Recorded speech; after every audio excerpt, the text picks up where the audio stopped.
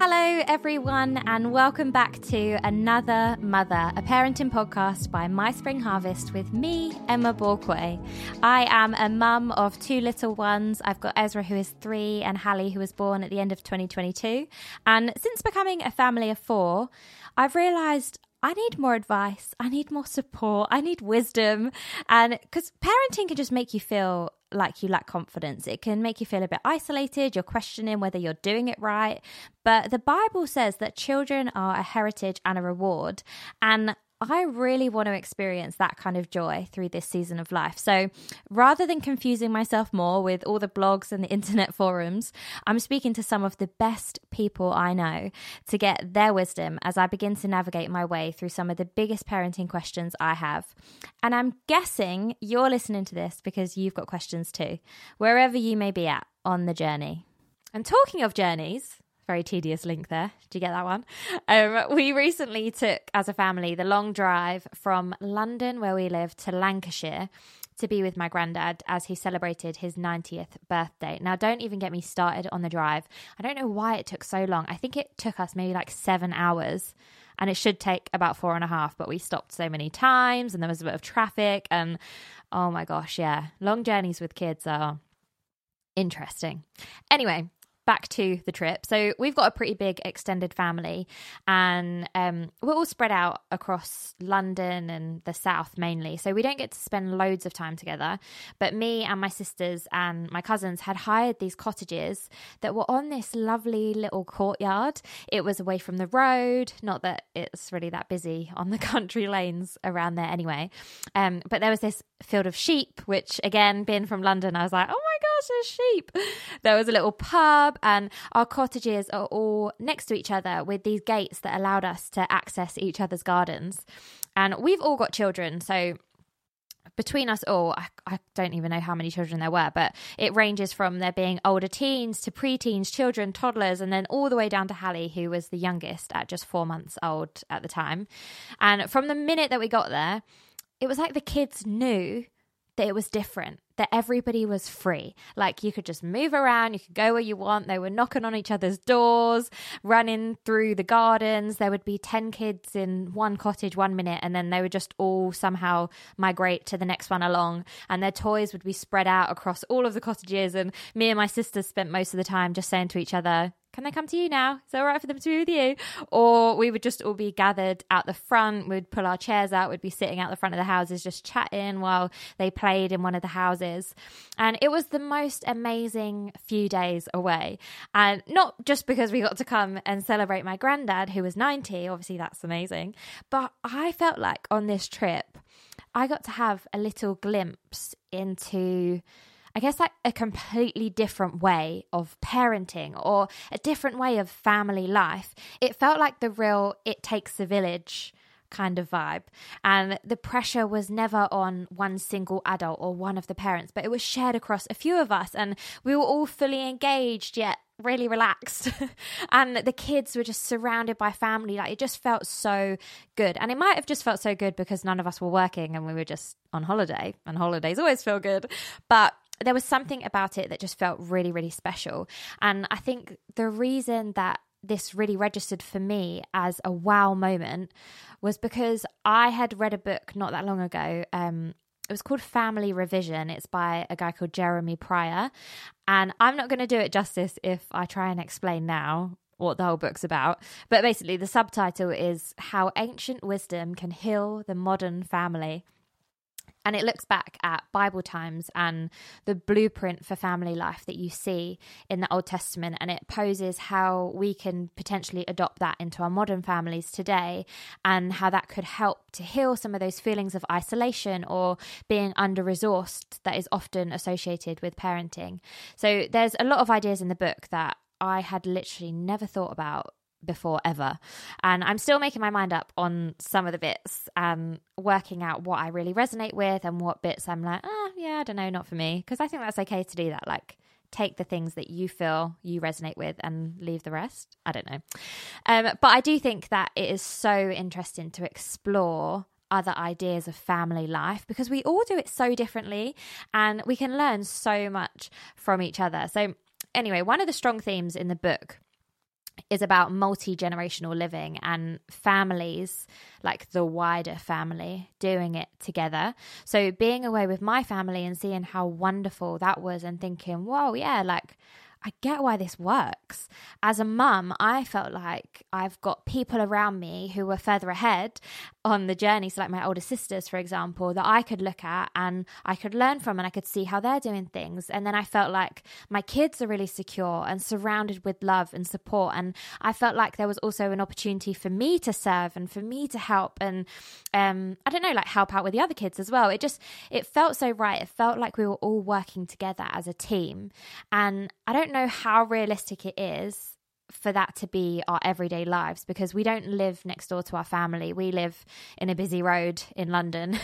So running out on the street, knocking on the neighbour's door isn't really something that I'm going to be encouraging my kids to do. But it did get me thinking about how this kind of approach to family life could look in a slightly adapted way. So today I am extremely excited that I am going to be speaking to Gabes and Anna Deku. They are an incredible couple. They've got an 18-month-old son. I've actually known them for a number of years now. We met at our old church. But they also share a lot of their lives, well, not a lot, but they share a fair amount of their lives on social media. And when I was reading this book, the Family Revision book, I was thinking of them because I could just tell that they have adopted some of these principles in their young family. I'd actually messaged Anna when I finished reading the book, like, hey, have you read this book? And she hadn't, but she had, she knew about the author and she had kind of heard a lot of his teachings before. But anyway, so I could tell that Anna and Gabes had adopted some of these kinds of family principles, but they are still both really career driven and they also live in London. So I was like, they are somehow making this work. And I don't know how, but I've got a lot of questions for them. They are just, as a couple, Gabes and Anna are so honest and relatable. They've got a YouTube channel where they speak about their marriage, their life journey, the things that they're learning. And their authenticity comes through so strong in everything that they do. They're not afraid of any judgment. They're just doing things the way that they believe to be right and allowing all of us to get a little glimpse into it. And I'm so grateful that they do share in such an honest way, not just because I'm very nosy, but because I genuinely learn so much from them.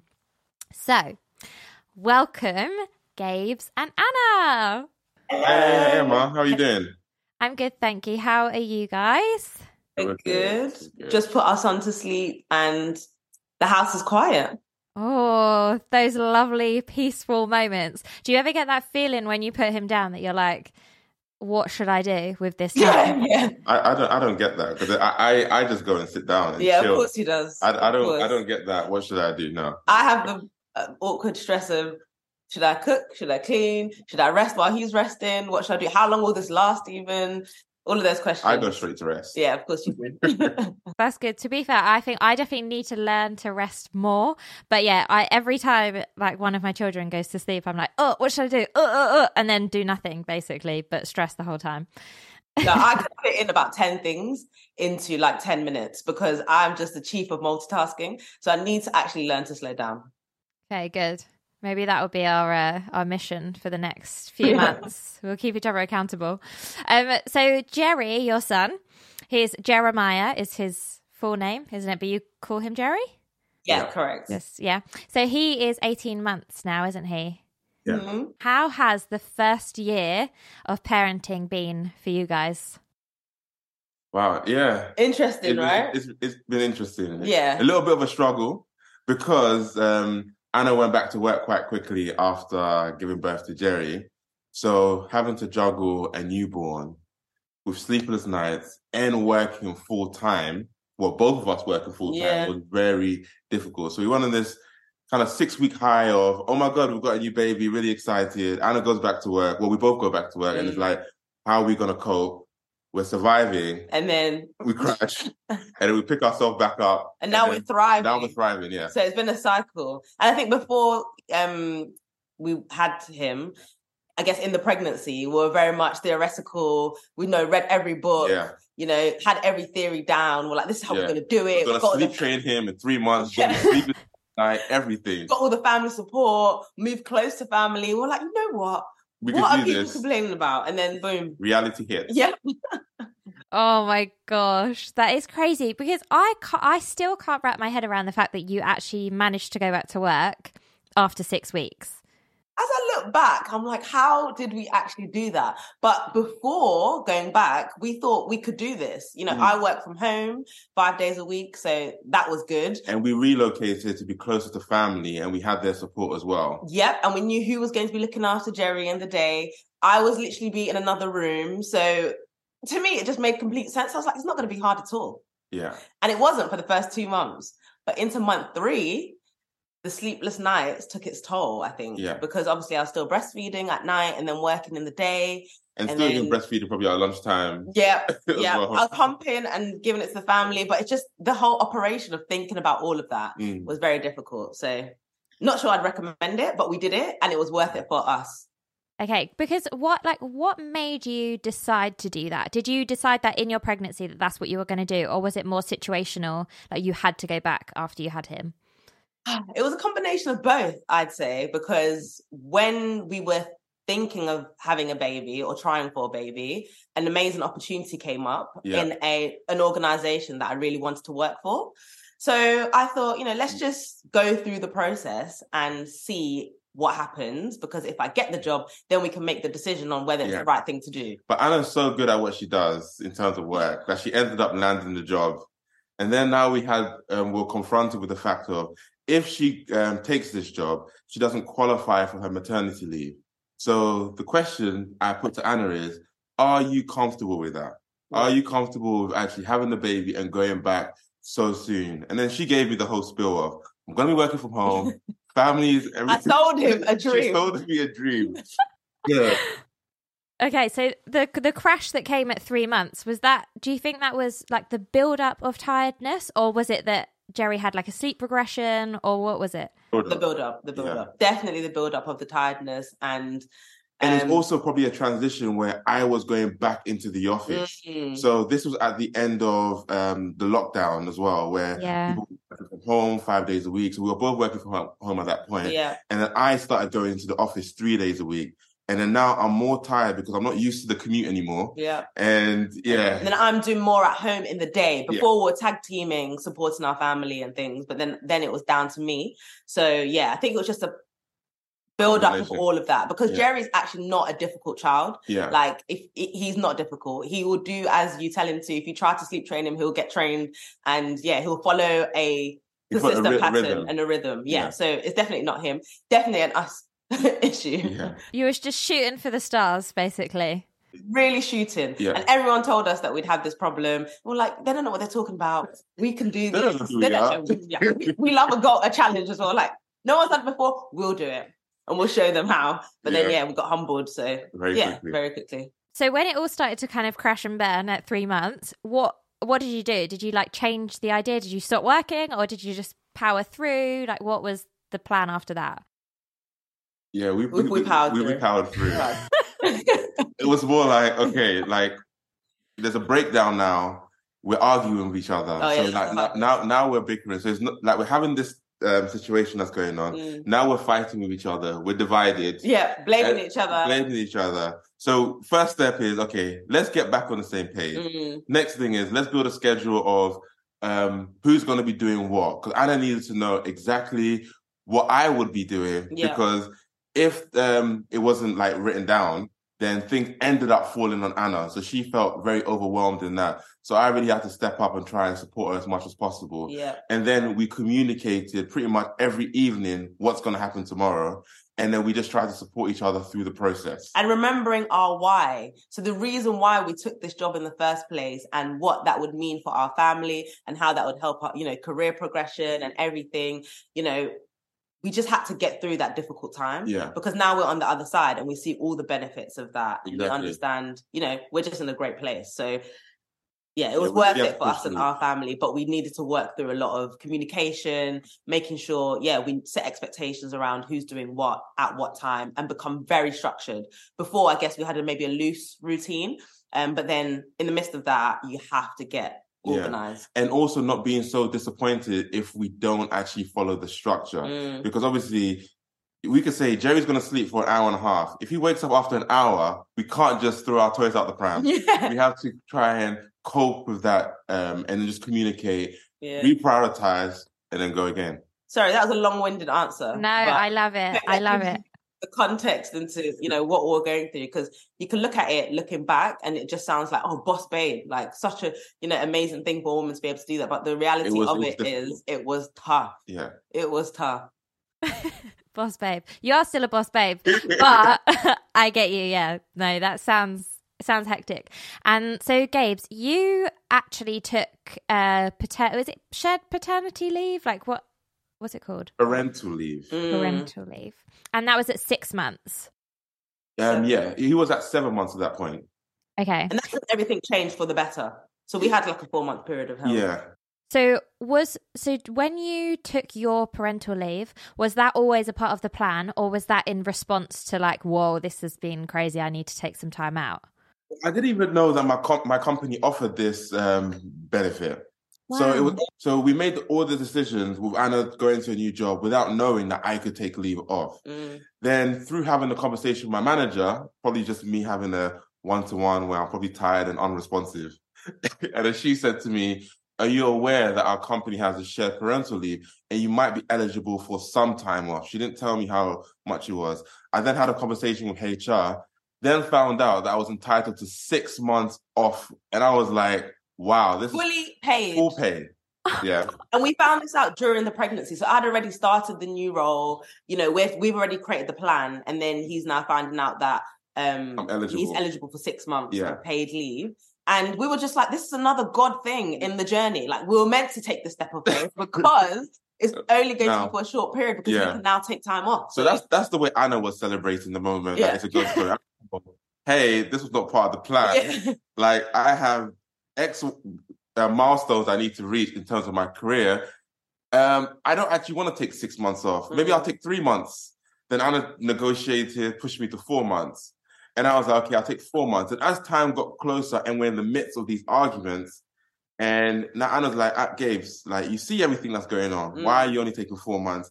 How about you actually take the full 6 months? It's full pay. Again, a bit of anxiety, a bit of fear about my career. And then I spoke to a friend, kind of got slapped up a bit, and they say, Gab, just do what's right for your family. And then I took 6 months off. Yeah. So that was the kind of the process of even doing that. Because there's no point thriving in your career if your family is suffering at the expense of your family. Like, we're very career driven, but the family is the most important thing for us. So everything has to feed into, the family being healthy. So if he needed to take 6 months, he would have to do that. And whatever the implications were in his career, it would be worth it because we put the family first. Yeah. And looking back now, because obviously you finished that 6 month period off, did it impact your career? It didn't. So what happened when I took time off, they hired a contractor in. So I had a 1 month transition to train him. I was off for 6 months and then a 1 month transition for him to train me back into my role. And it's almost like I hadn't left. I picked up all the same work. My managers was just as supportive as they was when I was leaving.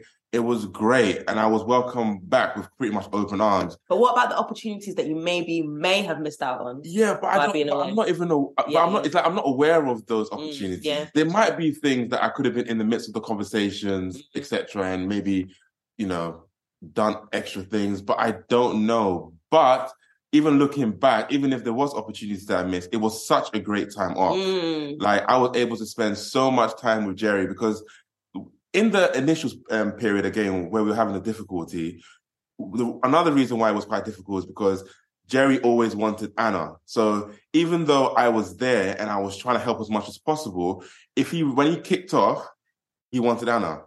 So, but in that 6 months, I was able to build a great bond with him that when he was unsettled, he would want mom or dad, which was really nice. Yeah.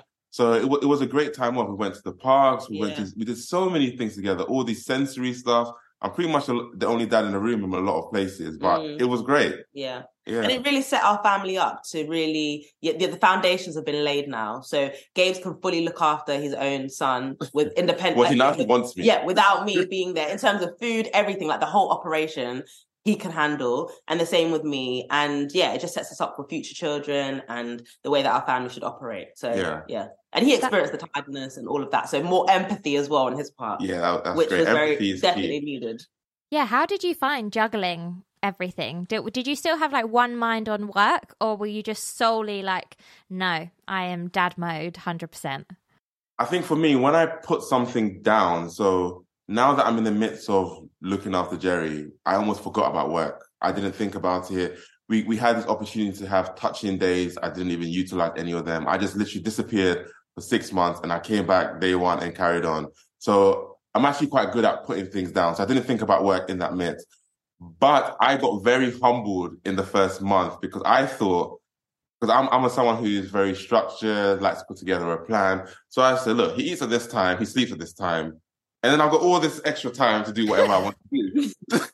Exactly. So I think it was perfect for him because it was a great experience to humble my guy. So I went through with the plan. And then so when he was sleeping, I'll go to the gym, I'll go for a run. And my goodness, after the first month, I was floored. Yeah. And I was like, babe, I think you need to start supporting me more. You're working and work is not really that difficult. Like looking after a child, because there's also this blurred line of you don't actually get a weekend because the person who's working is tired from work. So you're like, this fashion is so different. He's a new man. See what I mean? It's just very good that he went through this experience. Like you don't get a weekend. So she's complaining, oh, I'm tired from a long week at work. But before this, like I haven't been looking after our child for a whole week. What have you been doing apart from working? You know. Anyway. So. I love it. It's just so good to see that you guys actually totally get one another's perspectives as well now, because you've both fully immersed yourself in each other's shoes, which is so, like, not many people get the opportunity to do that. So it is amazing that you guys have done that and you can share your kind of experience on that. And you're both back at work now, aren't you? And are you both working full time? Yeah. Okay, so this is what I mean by like, you guys in my head are like career people. How is this working for you? So you're both back full time. Do you have like assistants? Like, how do you work this out? That's the next phase where we think about getting some sort of assistant, nanny or something. Well, what we do have is a very strong family network. Yeah. So, like I mentioned, we made the decision when we were pregnant with Jerry to actually move closer back home. So we lived in Southeast London, all our family are North and East, so we're slap bang in between them now. Yeah. Like 15 minutes each way is the furthest sort of family member. And even though that, we love Southeast, we just had to make the right decision for our family. Yeah. So the family really supports us so that we're able to do what we need to do career-wise. So, my mum, Gabes' mum, they're both siblings. They're all very supportive. So in the week, our mums are looking after our son. They come to our house, they stay, they, fully look after. And then even though sometimes if we're really having, like, it's really difficult in the week and we need a bit of rest on the weekend, our siblings step in as well. So we're trying to be as intentional with Jerry. It's not like we just throw him off. So we're really intentional with the evenings, very intentional in the mornings, intentional with the weekends. And if we do need to like tap out, we've got people that we can rely upon that we trust as well, that would also step in. So that's very important to us. Yeah.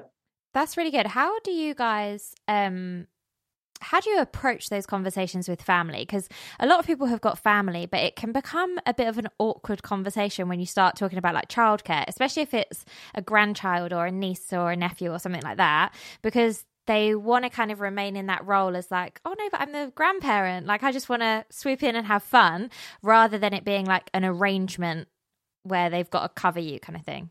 Really good. I think for us, we communicate very early. I was thinking so in the midst of, for example, Anna taking that job opportunity, before we accepted the offer, we had the conversation with our family from the jump. So it's not like we surprise them and say, hey, we expect you to now look after Jerry because we're doing X, Y, and Z.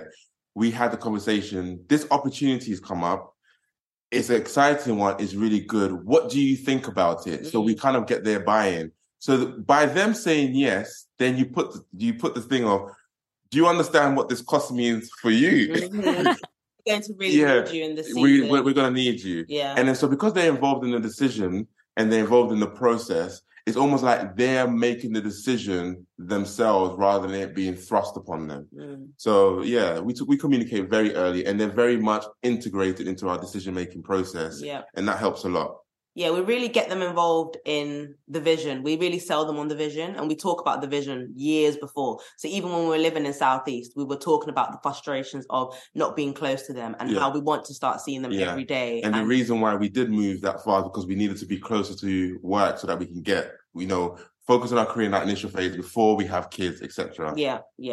So we get that. We do talk a lot about the vision within the family and the why behind, what we're trying to achieve and what the benefits are. Like, we do look at society now and we think people are very individualistic, people are very, on their own, and, what are the results and consequences of that? There's more depression, more anxiety, more loneliness. And we talk about this within our family, and we say we don't want that to be our portion. We want to have a family that thrive. We want our children to grow up in an environment where they really, are encouraged and surrounded by love and, seek things internally before they seek things from the world. So all of that type of conversation, it means, okay, we're going to all have to make decisions that mean it's a sacrifice, but it's actually going to benefit all of us as well. So yeah, all of that starts years before. And then it becomes a reality when, okay, the child is now here. We need your support in order to be able to, and then also having the humility just to keep having the conversation. So it's not like, this is what we all agree with. We always evaluate,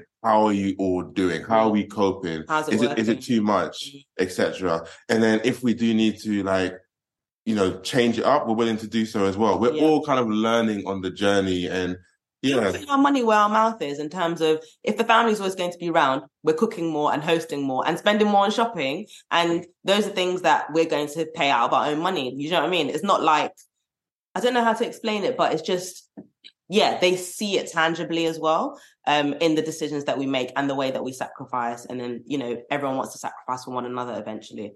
So it's not just talk, it's, action as well. That's so brilliant. I don't think I've ever heard anyone, especially of our kind of generation, we're similar ages, speak in this kind of way about how you bring your family in, and that you just are really wanting to do it together, and you're making them feel like a part of the team, like you're all just in this together. And I absolutely love that. What was my other question that I was going to say? Oh yeah, so Anna, you were just saying about your vision. So you were like, we've got a really strong vision, we knew from before what we wanted it to be, we're communicating the vision. Again, this principle of vision, I don't think I've heard many people speak about, again, from our generation. So how did you guys even come up with this idea? Not necessarily that it's your idea to come up with setting a vision for your family, but how did you go about this principle of wanting to set a vision, and what does that look like for you? Is it like a conversation that you have, or do you write it out on like a vision board? Like what? How do you guys do it? We want to get to that point, but I think Anna and I are both just quite determined people, and I think just the way that we approach life is take a step back of, what do I want for myself, and what do I need to do today in order to get that for tomorrow. And when we do that within our marriage, so now it's the both of us, and then we do that with our family, and now it's a group of us. So I think we just take a step back and just think about, what do we actually want our life to look like, and then what do we need to do. So in terms of having a vision, we don't necessarily have a vision per se in terms of this is like our mission statement with our family, but we just think about, what do we want the next 3 years, 5 years, 10 years to look like, and then we just try and walk that out. So it's always like, what's next? How do we prepare for that? And then what steps do we need to take to actually achieve it? And our faith plays a crucial role in that, because we're always thinking about things through the lens of, what is pleasing to God, and, how do we set ourselves up to live a life that is, pleasing to Him. And, that means sometimes going against the culture of the time. And if you actually take a moment to stop and look around and think about, if I just go with the flow of what's going on around me, then this is where I'll end up. And if I don't want to end up in that way, what decisions do I have to make now in order to get there? So for us, it starts from that place, really. It's like, okay, right, this is where things will end. If we don't want it to end that way, what do we need to do now? And then how do we create a plan to make sure we get there? And what environment do we need to create? So it's just thinking about that, talking about that every day, basically. And then it becomes the vision. It becomes who you are and what you stand for. And you don't really... So if we were to say what is our vision, it's kind of just living a life that honors God. And then we have loads of goals in between that. So the vision is wide enough so it can encompass both of us in it and our family in it. Because if you say, my vision is to build X career, well, Anna can't see herself in that vision because it's not my life. Her life is not limited down to my career. But if it's broad enough to how can we live a life that honors God, then, and we walk in that, and then we think about, okay, what goals are, or what things are coming up and what goals can we set and how do we walk in that? Yeah. And then, you know, God wants us to be the best versions of ourselves. We're two different people. And then Jerry's a different human being as well. But like, how do we, with our gifts and talents, you know, use them to give him glory and be the best that we can be. So, you know, not everyone's going to be, you know, pursuing their career at, you know, 100 miles per hour the same way we are, but we just feel like that is what we are called to do in this season. So that's what we're going to do. So everyone just needs to look at that in the context of them, their skill set, their gifts, their talents, and then work their way towards. And there are also seasons for everything as well, establishing what the season is. Because you could be, for example, in the initial 3 months or 7 months, I would say, where we've had a newborn, where it's our first one, we're juggling, understanding that's not really a time to fully lean into our career and to lean into probably just surviving. Like, it allows us to kind of reprioritize. So it's not like trying to achieve everything at once. There's seasons for everything. So we have a good 5 years where we were literally focused on our careers. We were constantly looking at what is the thing that we need to do. We need to transition here. We need to transition here. And now we're in the transition of, okay, we've got a kid. How do we navigate our career in the midst of that? And just in trying to enjoy the journey as well. Yeah.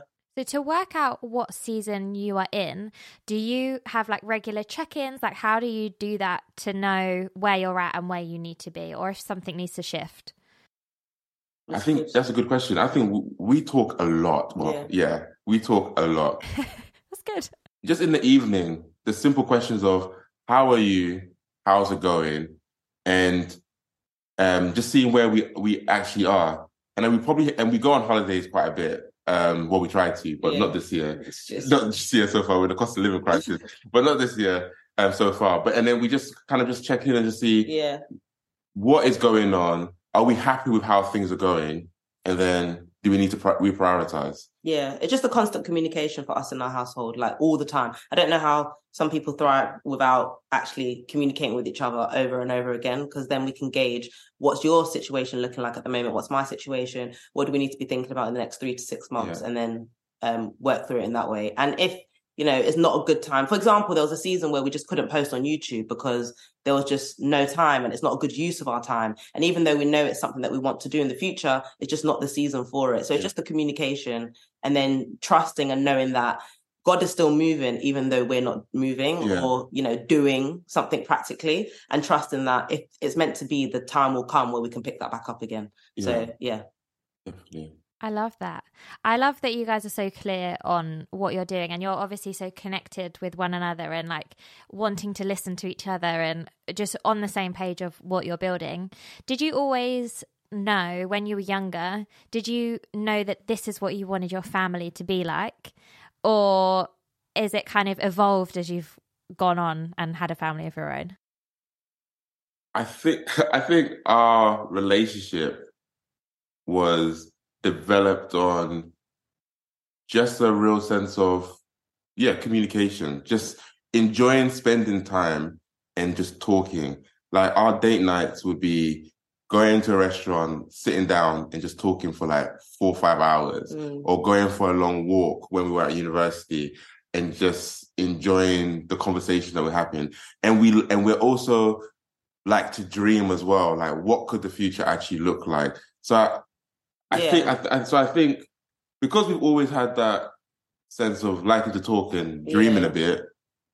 Yeah, we both are dreamers, and we're so analytical. So we'll analyze our past in terms of our family upbringing, in terms of, you know, what do you like about yourself? What don't you like about yourself? And then we're just like, okay, how can we create that for the future? And like, I think it might be a gift of faith where you're just naive to like the limitations or things that might get in the way of you being able to achieve them. But we just dreamt together. And I think that's why we're really attracted to each other, because we were both just like no limits. If money wasn't an option, if I don't know, the safety wasn't an issue. Like what would you actually want to do? And then we try to work our way towards that. Yeah. So I think that's what attracts us to each other. And then that's what we've been working towards and building upon. And there's no stone that we leave unturned when we're communicating. Yeah. And then that's what's helped us, build what we're trying to build. I think. Trying to, yeah. Yeah, we're not nowhere near there yet. And it's always a challenge, but... Yeah. And we're also just comfortable. If things don't work out the way that we expected to, we always have the conversation, what didn't work, what can we do again? Like, it's just a communication process at every stage. Yeah, because if God blocks certain doors, because we don't know everything, then it's like, okay, what does plan B look like? Or what is God trying to show us in this season by closing this door? Where do we go from here? We pivot. But we've always got that big plan and dream until God blocks it and then tells us to go down a different route. I love that. Were there any things from your upbringings individually that you have kind of like really taken on to apply to your family now? So they've really influenced the way that you guys are, or de-influenced? I don't know. Maybe there's things that you're like, definitely didn't want that for my family, or you're like, no, I definitely want that for my family.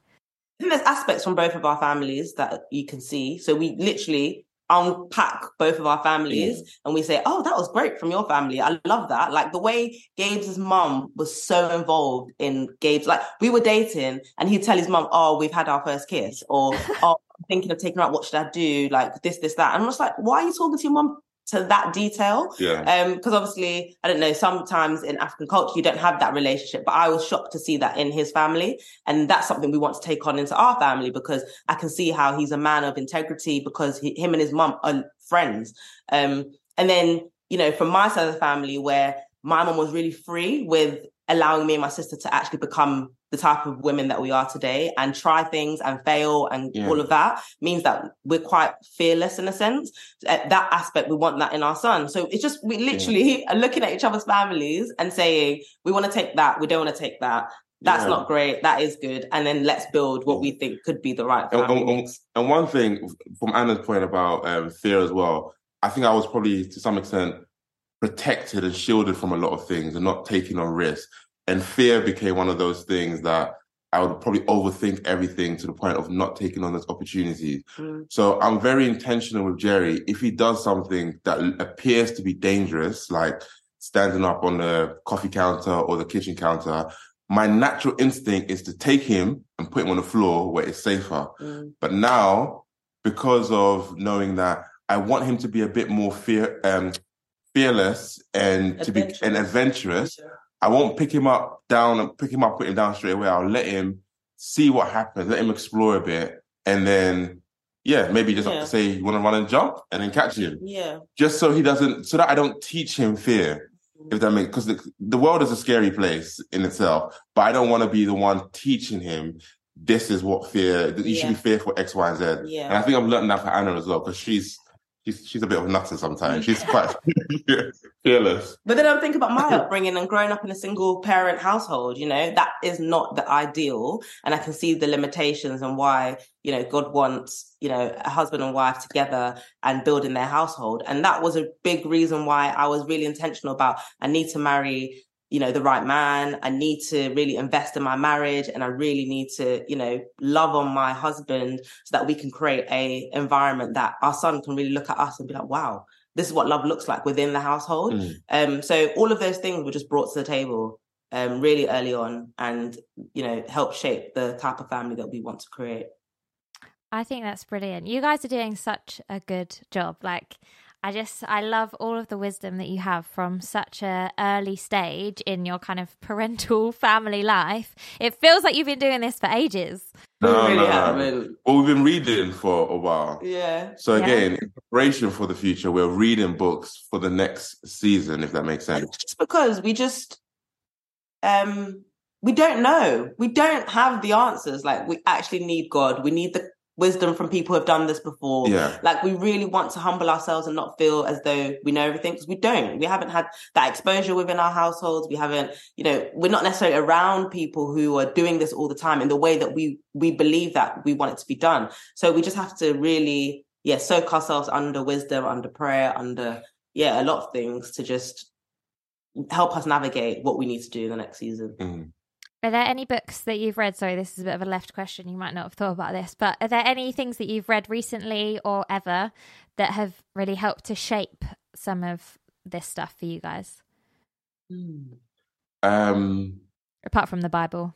Yeah, of course. Always. I think one book in terms of marriage, in terms of like being like great with one another, trying to work well with one another, is like The Meaning of Marriage by Timothy Keller. Okay. That was really transformative in terms of understanding that marriage is a gift from God and how we steward our marriage for the sake of our family.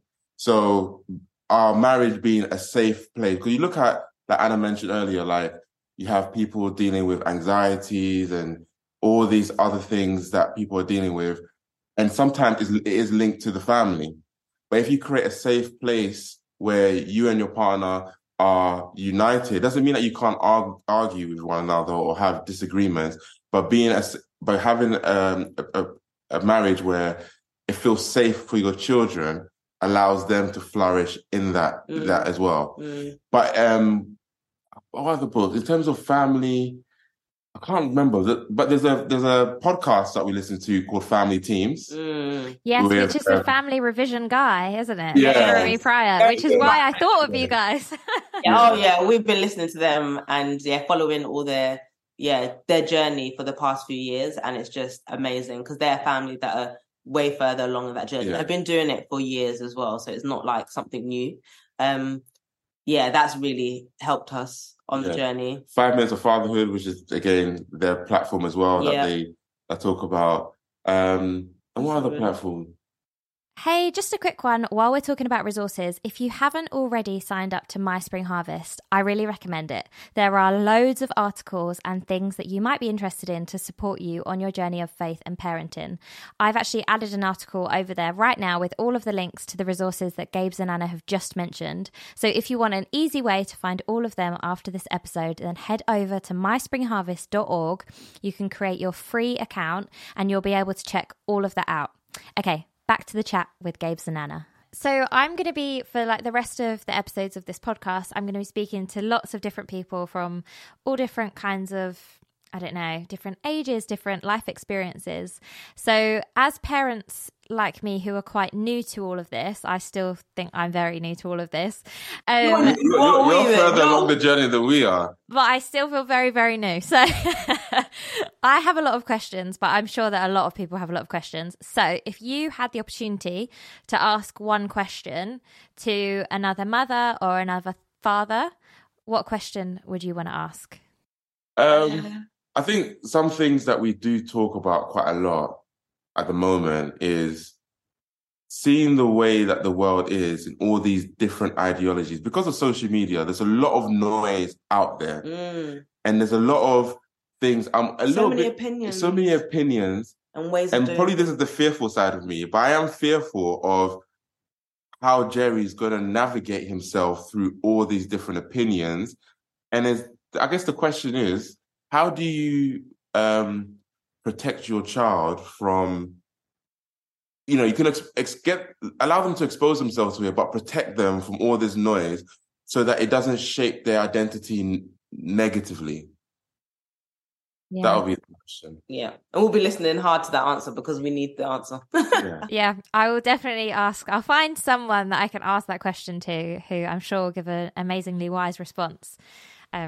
But no, thank you so much, guys, for just sharing so openly and honestly and authentically about where you're at and what you've been through and what you're experiencing. And I hope people find this conversation very helpful. But thank you so much for your time. And thank you for having us. Wishing you all the best for your family and your future, and lovely Jerry for when he wakes up from his nap.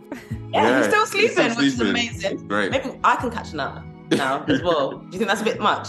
It's your turn to rest. Do you take it in turns to have a rest at the weekend? Because now you're both working. Oh my gosh, yeah. Saturday and Sunday mornings we rotate who's looking after Jerry. Good. Okay, well, I'll let you get on with your rest. But have a great weekend, and I will speak to you soon. Speak soon. Bye. Bye. Thank you so much for listening to Another Mother. Don't forget to subscribe for future episodes, and we would absolutely love your help in spreading the word about this podcast. So please do share it with your friends, share it with other parents, other mums that you may know, mums to be, parents to be, just anybody that you think might enjoy it. Thank you.